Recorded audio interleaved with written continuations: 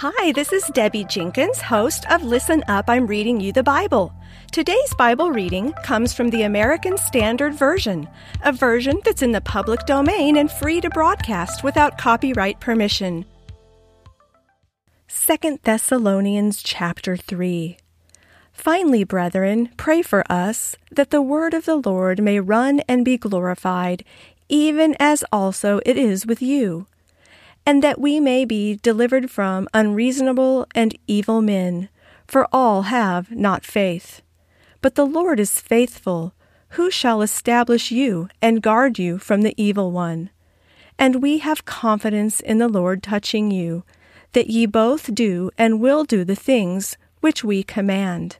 And the Lord direct your hearts into the love of God and into the patience of Christ.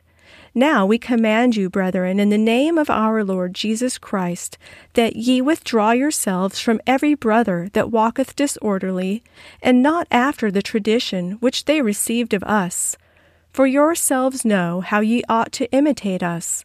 For we behaved not ourselves disorderly among you, neither did we eat bread for naught at any man's hand, but in labor and travail, working night and day, that we might not burden any of you, not because we have not the right, but to make ourselves an ensample unto you, that ye should imitate us.